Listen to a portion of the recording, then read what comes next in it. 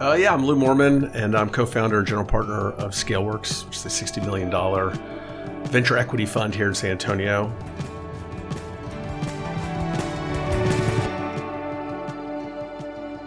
You're listening to Action Path, hosted by Steve Cunningham.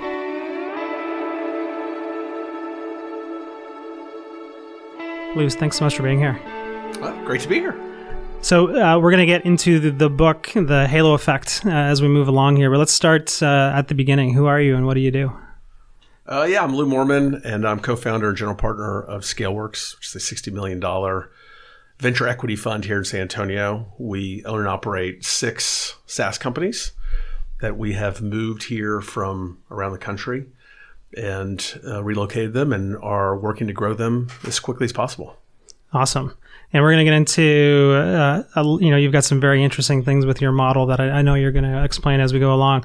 And I'm excited to do that. I think I was actually a customer of a couple of your companies along the way. So let's go back to the beginning. Where did you grow up? I am a San Antonio native. So born and raised here in San Antonio. Had a great childhood, like it here. I went away to school when I was 15 years old, to high school, and spent a lot of time in a lot of places. So I went to high school in the Northeast. I went to college in the South. I went to graduate school on the West Coast. And then I was in New York working in management consulting. And I came home for, some sort of holiday. I don't remember if it was Easter or Thanksgiving or something, and ended up meeting Graham, was introduced to Graham Weston. And I was looking to join a tech startup. I'd been doing consulting in the internet space and was looking to join a startup. And Rackspace had just gotten going. It was about a year into the journey, Rackspace. There were probably about 25 people when I joined. And I ended up getting persuaded to move from New York to come here and back to my hometown and try and get a startup off the ground. And one thing led to another. And we had a lot of ups and downs, but it was a heck of a journey. Let's unpack some of that. So your first job out of college was as a management consultant. Was that your first job? I spent my whole childhood wanting to be a lawyer. There's a whole another story about why I wanted to be a lawyer, but I had a grandfather who's a federal judge, and so I always thought I wanted to be a lawyer. I've always been very interested in politics, and I'm somewhat argumentative, some will tell you, and love a good debate. So I spent, I really wanted to go to law school. I ended up going to law school. I was in law school in Silicon Valley in 1997 when the internet was born, really, and getting going. I'd always been interested in business as well, and got just really interested in being in business. So I went to law school pretty much right after undergrad. And after law school, I just decided there's no way I can be a lawyer. I sort of think lawyers have the unfortunate duty of dealing with all the things that can go wrong in a business. And I'm really interested in the things that can go right. I'm sort of opportunity driven, not risk oriented. And so I decided to not do anything in law and look for something to do in business. And so my third year of law school, the economy was going really well. I think I was the only person in my law school class who didn't have a job in the spring of my third year because I turned down all my law school offers or law firm offers. And I started looking for a job. And I ended up getting a job at McKinsey, which is one of the top management consulting firms out there. I didn't know that much about management consulting, but it looked like a really good way to sort of project myself into the business world.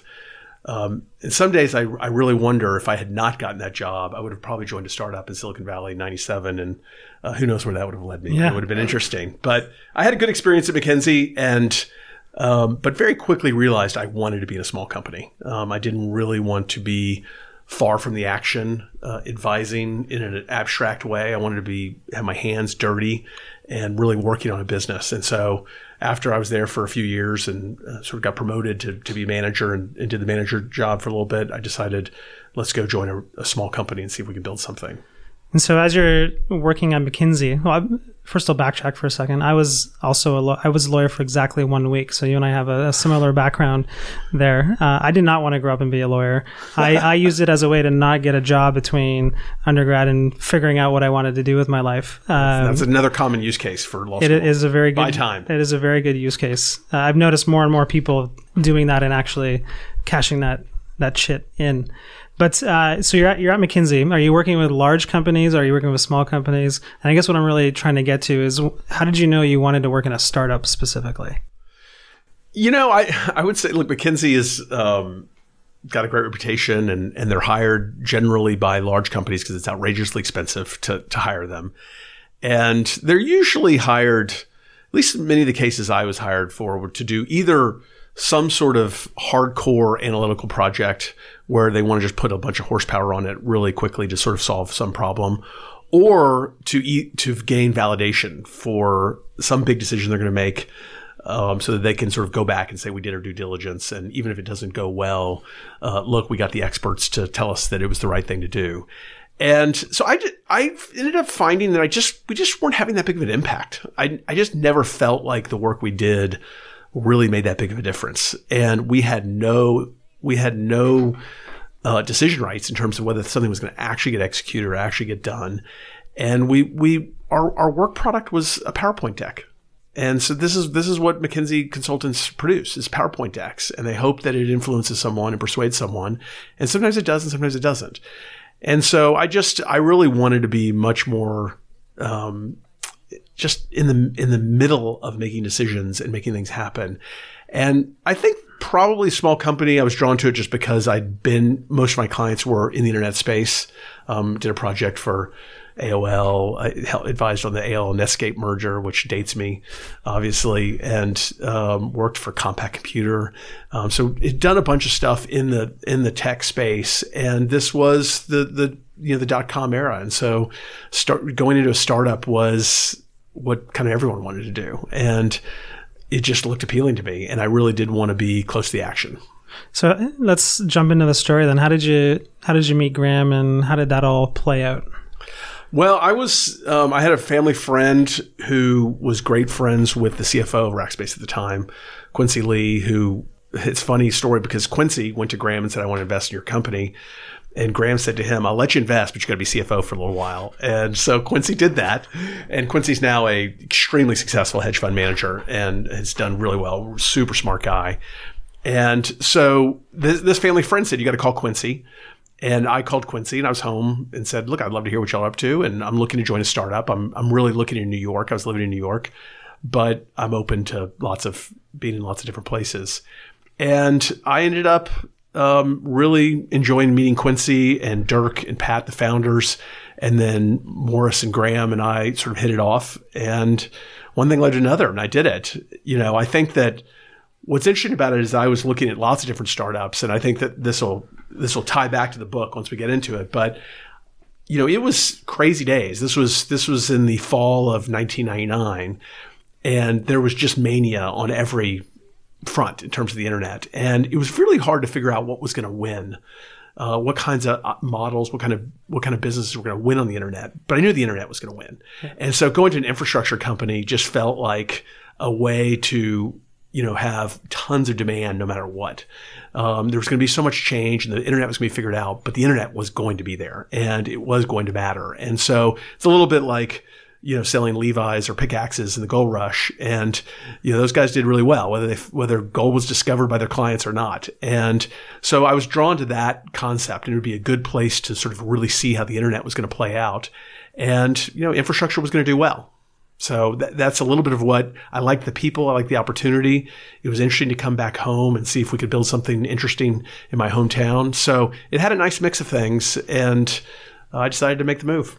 And so here we are today. You're on the other side of working for Rackspace. Like you said, you're building and operating this fund that's doing amazing, great things for traditional startups, but also you've got some interesting things going on around funding companies that otherwise might not get funding, which I'm sure we'll get into. Why don't we jump into the ideas of the book, and then you can walk us through, because I think you said you've applied this. We were talking before we press record here. You've applied it in a number of different areas. So why don't we talk about the idea first, and then we can walk through exactly and where you applied those ideas. So let's talk about the halo effect. Yeah. So the halo effect, the author's name is Phil Rosenzweig. I think that's how you pronounce it. I read the book. I don't know. It's probably a 15-year-old book. So it's been around a long time, and it's a little bit of an anti-business book. So it's kind of ridicules a lot of the business books that are out there that are helping people try and find this magic formula to how to build a winning business. And the core idea is really that when we look at business success and failures, we are so inclined to look at and tell stories about brilliant people and brilliant tactics that are happening inside the company rather than look at the context of what's going on around the company and what trend they might be a part of or what sort of broader dynamics are helping propel them. So the book tells this will resonate with everyone who reads anything about business stories because this happens all the time, but the book tells a story about Cisco in the late 90s. And those of you who are around will remember that in the late 90s, everyone was saying Cisco was going to be the first $1 trillion company. It didn't quite make it. But in the late 90s, it was the most valuable company. Because of the rise of telephony and the internet, it just boomed. And there were articles after articles written about how it was the best run company in the country. And so their culture was great. Their management style was great. Their people training was great. Every single great thing was written about them in terms of how well they had done. Fast forward a couple of years, .com bust happens. Cisco has a really hard time. And suddenly every article is written and says, hey, these guys got arrogant. They had bad management. They hired the wrong people. They were bad at acquiring companies. And all of this is really looking back and trying to come up with a story about what really happened. And the truth of the matter is that Cisco had a great product at the right time in sort of the market dynamic, and then the reverse happened. And it doesn't mean that within that sort of halo, which they existed, both good and bad, there couldn't have been better or worse performance, but the halo itself was the driving factor, not all these little elements that were happening inside a company. So I think that this is just one of those things where it is he goes through also two very famous business books, In Search of Excellence and Good to Great, which are two of the great business books of all time. In the 80s, In Search of Excellence was sort of what every management guru, talked about, In Search of Excellence, and then Good to Great. And all the companies that were profiled in those books, they were the best performers of the last 15 years. And those authors went in and they sort of projected their own stories on top of them in terms of what happened. But if you look at those companies in the 15 years after the books were written, they underperformed the market and their peers. And so was there something there or not? It's just hard to say. I think that it's one of the things that's really taught me to sort of try and find places where it's easy to succeed, where you have tailwinds rather than hard to succeed, is that it's somewhat humbling in terms of I realize that a lot of the successes I've been a part of is because I've been in a good context. I've been in an infrastructure company when the internet was booming. That is a good place to be. And we picked a very compelling difference, Fanatical Support, that really resonated with our customers. And by the way, it made leading and managing that company very easy because all the employees knew exactly what mattered and the customers really cared about it. And so I think we were part of two very impactful halos that made us look very good. And by the way, when Amazon came along and the hosting world changed and AWS was a radically more compelling product than traditional hosting, and all the halos that we were part of started to become weaker, it got harder for us. And, you could say, well, we missed it or we didn't adjust fast enough. And probably some of those things are true. But the halo of Amazon was so powerful, very, very difficult to adjust to. And so I think that it's one of those things where it's just sort of saying, make sure you're finding, situations where you can succeed, where your talents can succeed. Warren Buffett has a quote where he says that a manager with a great reputation meets a bad business model, the business model will win. The reputation won't. And this is just true. This is just absolutely true. And so, it doesn't mean that people don't matter. It doesn't mean that having talent doesn't matter. But I think it's really about how can you go out and make sure you're part of halos where it's easy to succeed. It reminds me a lot of a hockey quote about Wayne Gretzky. And he would say, I skate to where the puck is going to be, not where it is. Yeah. And it seems like if you look at those books that are talking about, like you said, imposing their story on something that may or may not be true, no way to prove whether or not it was the leader or, level 5 leadership or whatever concept it was.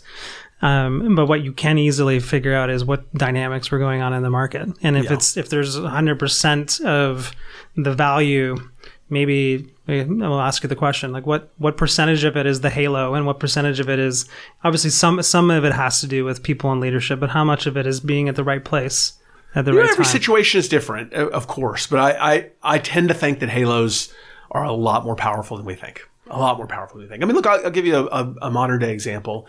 Is think of the Facebook executives. 2 years ago, Sheryl Sandberg could do no wrong. She was the most effective executive in tech, had taken this unruly thing and really turned it into a well-oiled machine. And everything she was doing, there was just could do no wrong. And today, they're facing some really difficult times, and she's being highly criticized. Well, is she a much worse executive than she was 2 years ago? Absolutely not. Absolutely not. She's just in a much more complicated situation. And she was in a much easier situation before, which is that she had 1 billion users and they had started to monetize it. And I'm not saying anyone could do it, but it was a much easier situation than a lot of other tech executives had at the time. So I think that, one of the things about Halo, the whole concept of halo effects, it's how we take a general impression and we will sort of impose lots of specific insights about them. And so he also gives examples about politicians, for example. So, George W. Bush was not very popular before 9/11. 9/11 happened and his ratings went through the roof, and people said he's handling foreign policy very well. But they also were saying he handled the economy well. He was handling every issue on every dimension. He was viewed as handling things better. Well, was he really better at handling things every single area? No, of course not. But people had a general impression of him being more effective, and it just spills over. It creates a halo. And this is just one of our human blindness and weaknesses and biases that we sort of tend to create a general impression of things, and we impute positive things to all of them. I mean, think about when you interview someone who's from Harvard. They have high IQ probably because they went to Harvard, but that probably makes you think they're more entrepreneurial than they are, or they're better with people than they are. You probably start to give them a lot of benefit of the doubt on things that really have nothing to do with them getting into Harvard. This is just a bias that we have, and we fall for it all the time. And so, as somebody who's now on the other side, you've seen the light. You know about this bias. What do we do about it? And maybe it's talk about the context of Rackspace was doing really well. All of a sudden, Amazon comes in, and that halo is maybe, I don't know what the right analogy is, lifted from Rackspace and put on Amazon. What do you do using that knowledge? Well, I mean, I think I'm obsessed with strategy, and strategy is really about what companies do different than their competitors. And I think that the halo effect, really one of the biggest implications of it is that how do you figure out a strategy where life gets easy? If Rackspace had decided to be the cheapest hoster, that is not a great halo. That's making life very hard for yourself. And I think that sort of the fact that we had spent a lot of time to figure out what is a compelling attribute that customers really care about and they're willing to pay for, and then we really executed well and organized the entire company around it. It made life easy. And so I think it's about sort of how do you create inside your company sort of an obsession with figuring out how to create tailwinds behind your business. And I think that this is where strategic choice just makes an incredible difference, is that how do you go figure out differentiation for your business in a powerful way? And if you have one that is not working, spend a lot of time trying to figure out one. Yeah, obviously a very compelling idea. Yeah. For obviously when you're in a big company trying to figure that out, you can't outcompete Amazon on price, because their whole strategy is we're going to put you out of business if you try to do that. I just think it ends up being one of those things where I think people think if we work harder or out-execute people, or we hire the smartest people, that we'll go win. And those are all nice things to have. And they will make doing things easier. But the most important thing is, do you have the right ideas? Are you operating in a world where the ideas will actually work? Will the ideas actually work? I mean, that's just the hard thing to figure out. I mean, I think about Pandora versus Spotify. So, Pandora has an idea about creating radio stations, on-demand radio stations. And it's a great idea. And it's maybe $1 billion idea. And it was very popular. But Spotify had the idea of unlimited music, all the unlimited music you could possibly want from every artist all the time. And yes, it was double the price, but it was 5 times the value to the customer. And it ended up being a $50 billion idea. And I'm not convinced that, are the people inside Spotify smarter? Do they have a better culture? Do they do better performance reviews? I don't know. Maybe. I'm sure that if we did a study or wrote an article about them, we would go find that they do a lot of those things really well. But I will tell you that I think that their idea is just better. And if they have good people, it allows those good people to do even better things.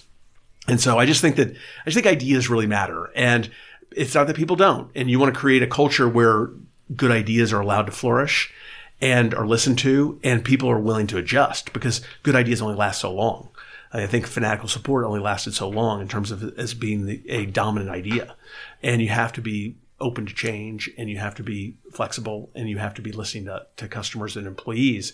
But I think it's a matter of, do you have an organization that is really open to finding the best ideas?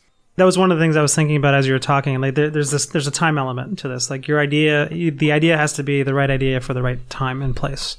And eventually that idea is going to be performed by some other idea. So then you need a new idea. You do. And so how do you create that culture where, first of all, you realize which idea has the best chance of winning, to creating those tailwinds? And then how do you know when it's time to change the idea? And then what do you do?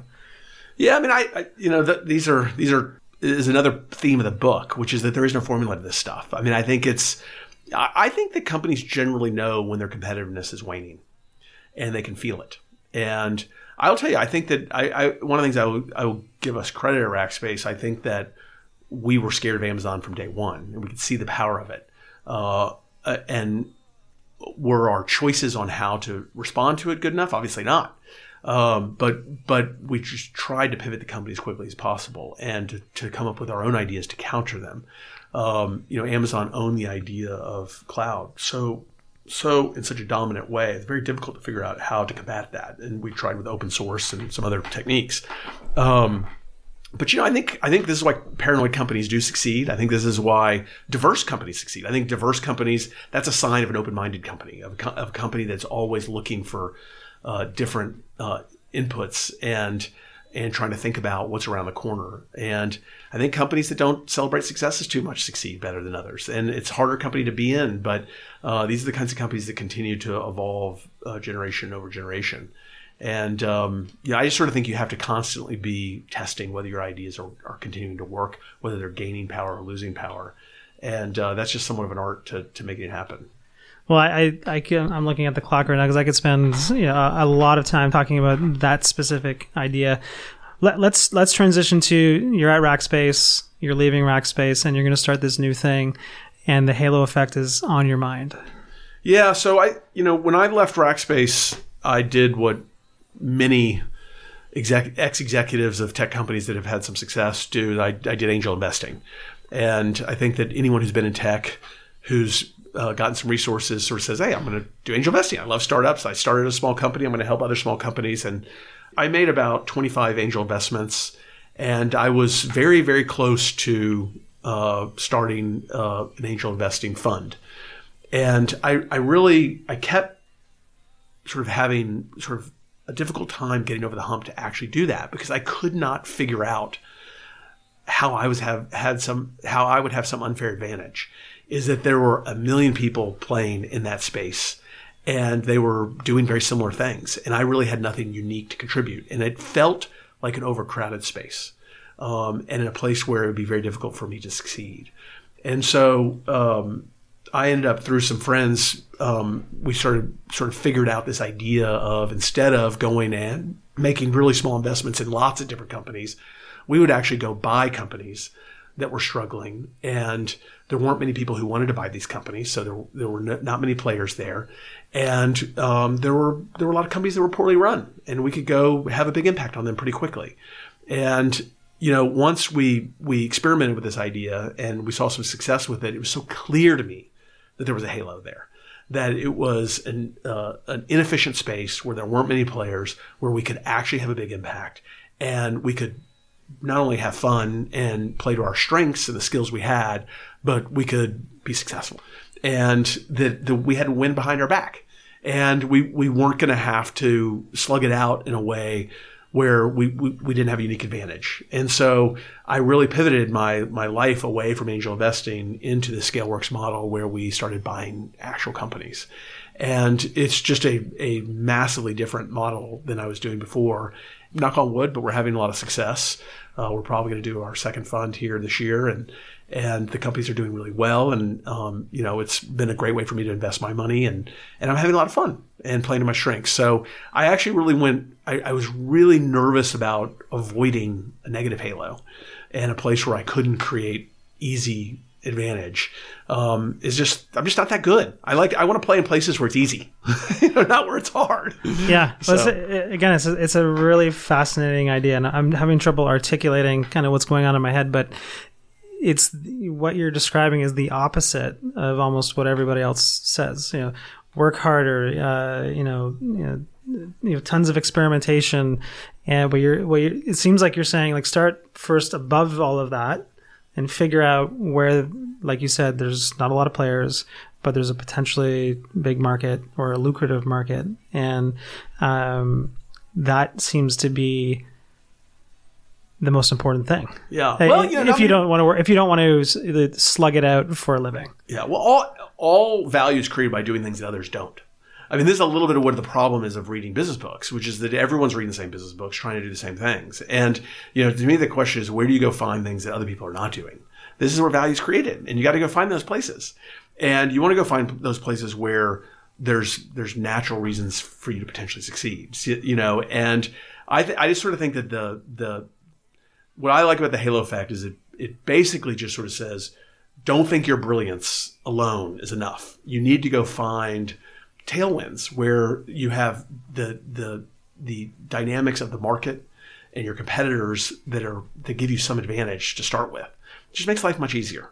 And we've all been in businesses where things are going our way, and it's part of it is because people are executing well, but a lot of it is because the market dynamics are playing your way. And if you don't have that, and every single thing you're doing is a grind and very difficult, I think you got to go try and find a different halo.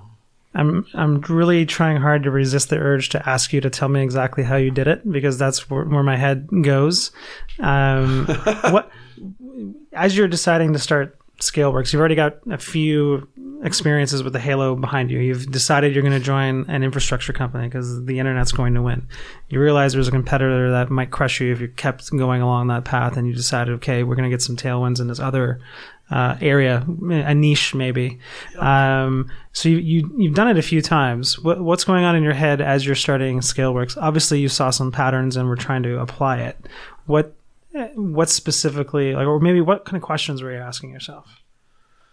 Well, I think you're just always looking for unfair advantage. I remember very well how we sort of stumbled into Fanatical Support. Fanatical Support really, the story's been told probably many times, but it was really stumbled into by accident. The support operation of Rackspace was an afterthought. It really was viewed as a technology business first.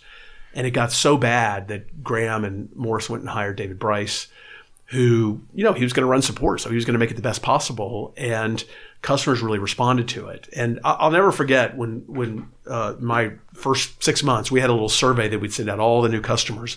And the first question was, why did you choose Rackspace? And 4 months into it, just customer support kept coming up. Customer support.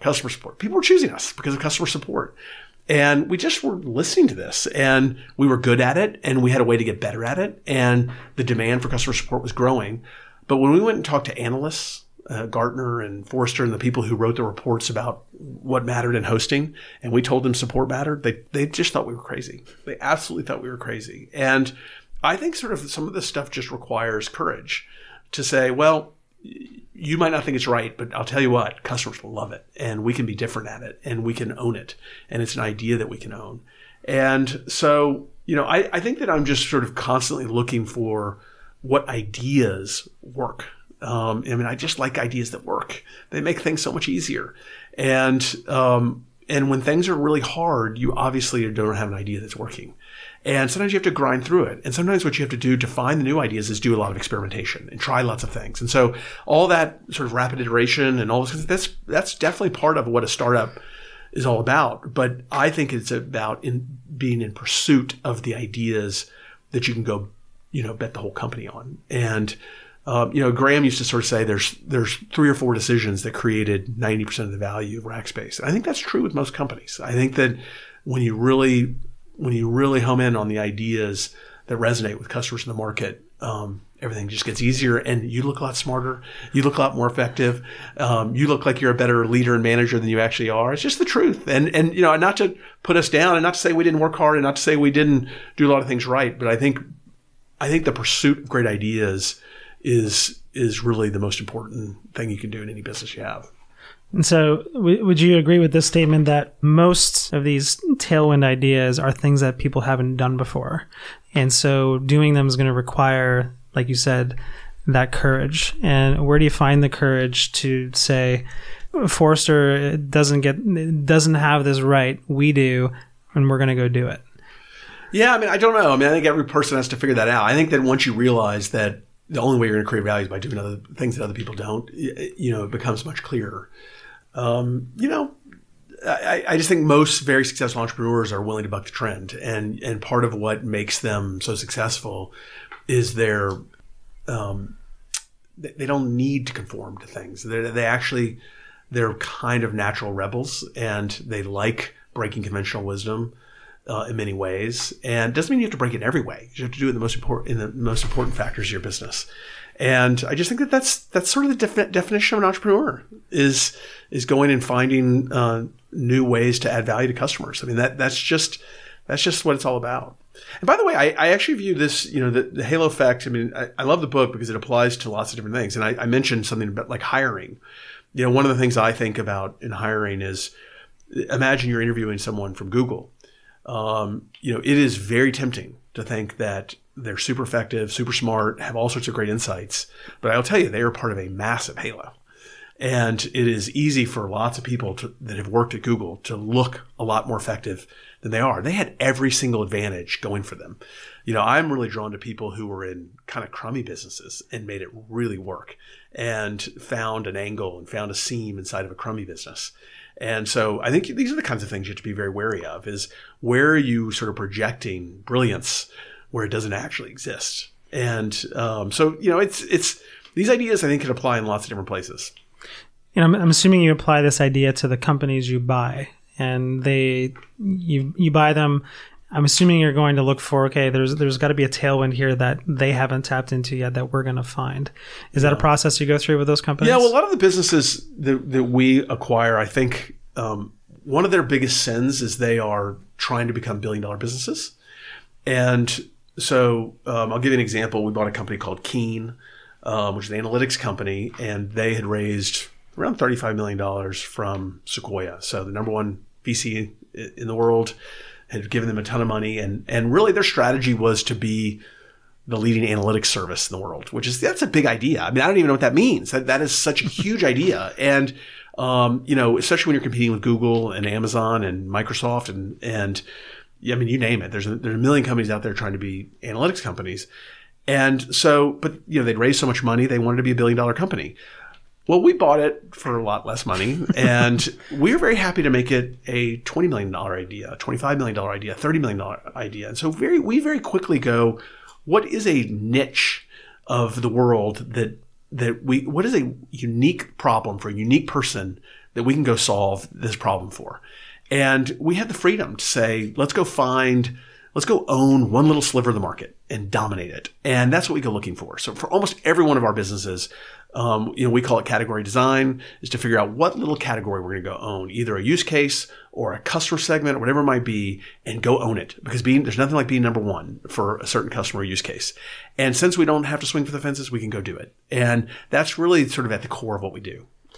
And do you think that's a problem with just the whole Silicon Valley VC approach these days, where everybody has to swing for the fences? I know that's part of your story with ScaleWorks, which is you don't need to do that.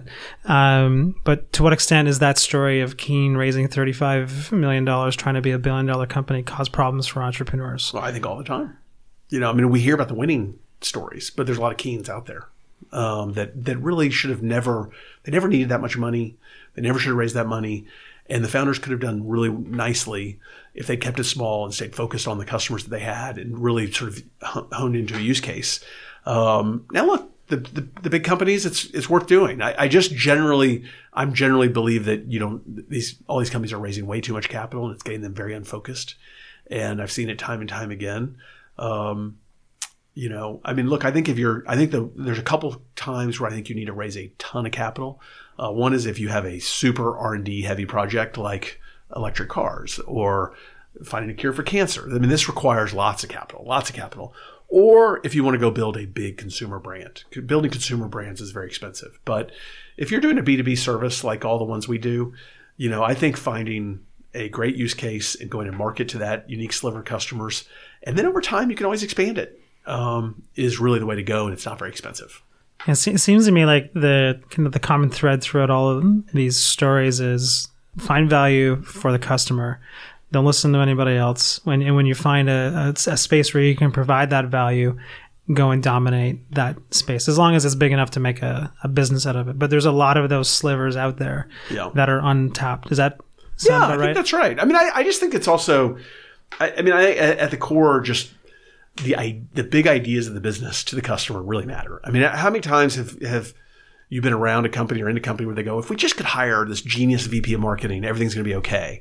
And usually that doesn't turn out to be the thing that turns the company around. And if the genius VP of marketing helps y'all come up with new ideas, that it is true. But just getting someone to execute better on an idea that the market doesn't care about just doesn't work. And you can build a great culture, but if you've got a product that doesn't matter to someone or doesn't resonate with them, it just won't matter. And your culture will be bad pretty quickly. By the way, this is a little bit of the story of the book, which is that when a company's succeeding, everything looks good. Everything looks good, but so many companies that are succeeding have different management styles, different kinds of CEOs.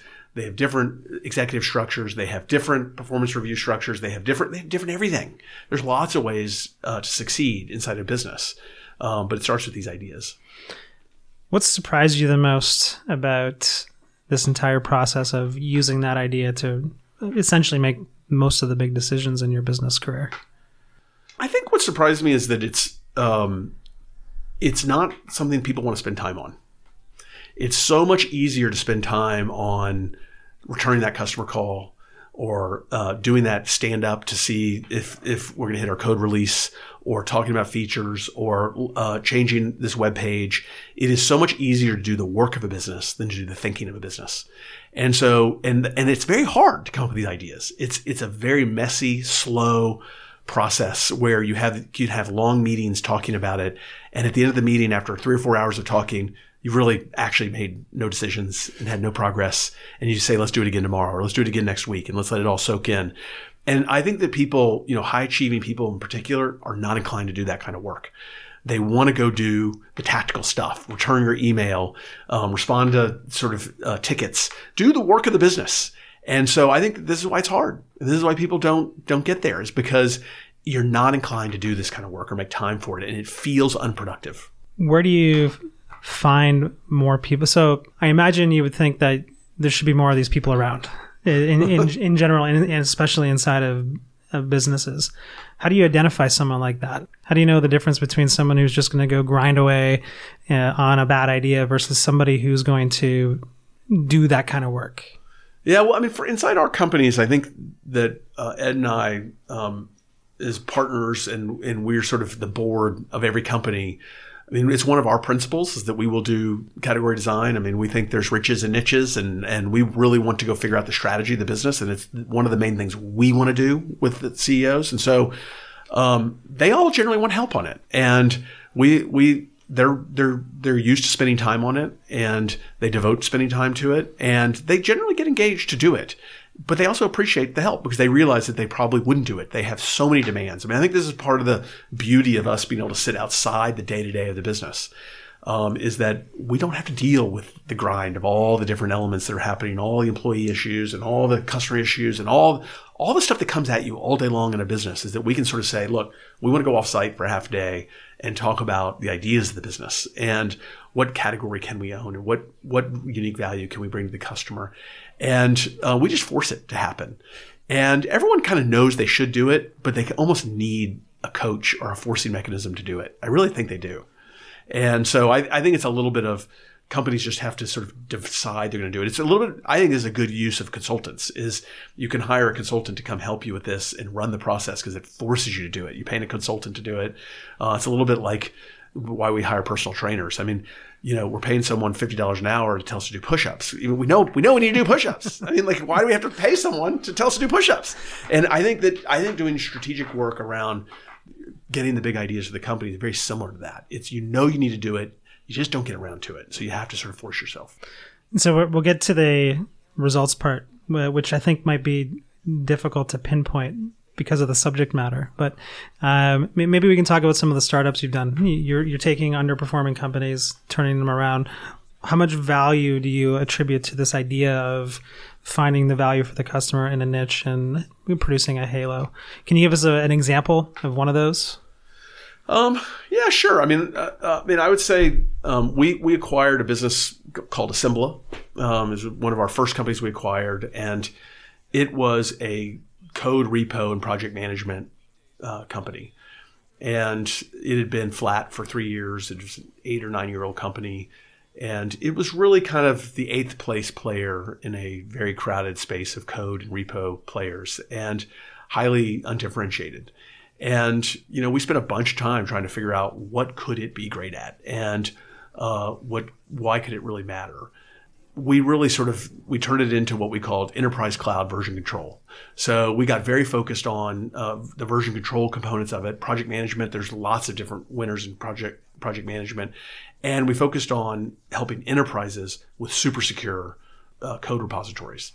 And this was an area where there really wasn't someone really focused on it. There was GitHub, who was very much of a open source kind of project-based, lots of collaboration, sort of the antithesis of security.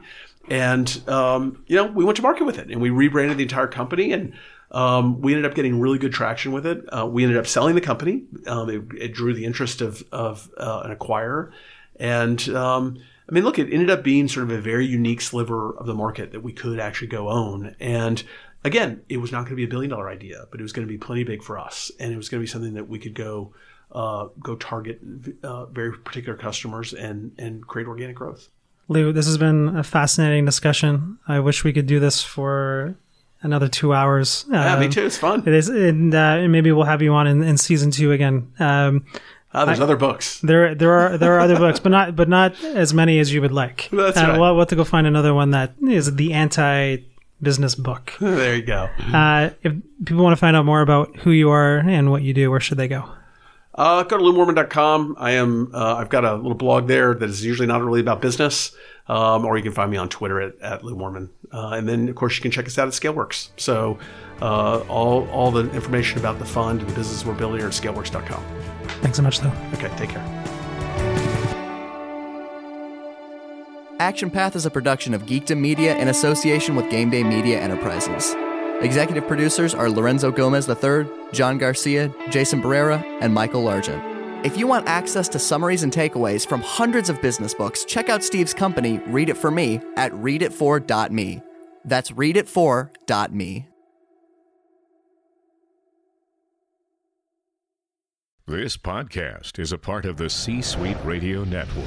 For more top business podcasts, visit c-suiteradio.com.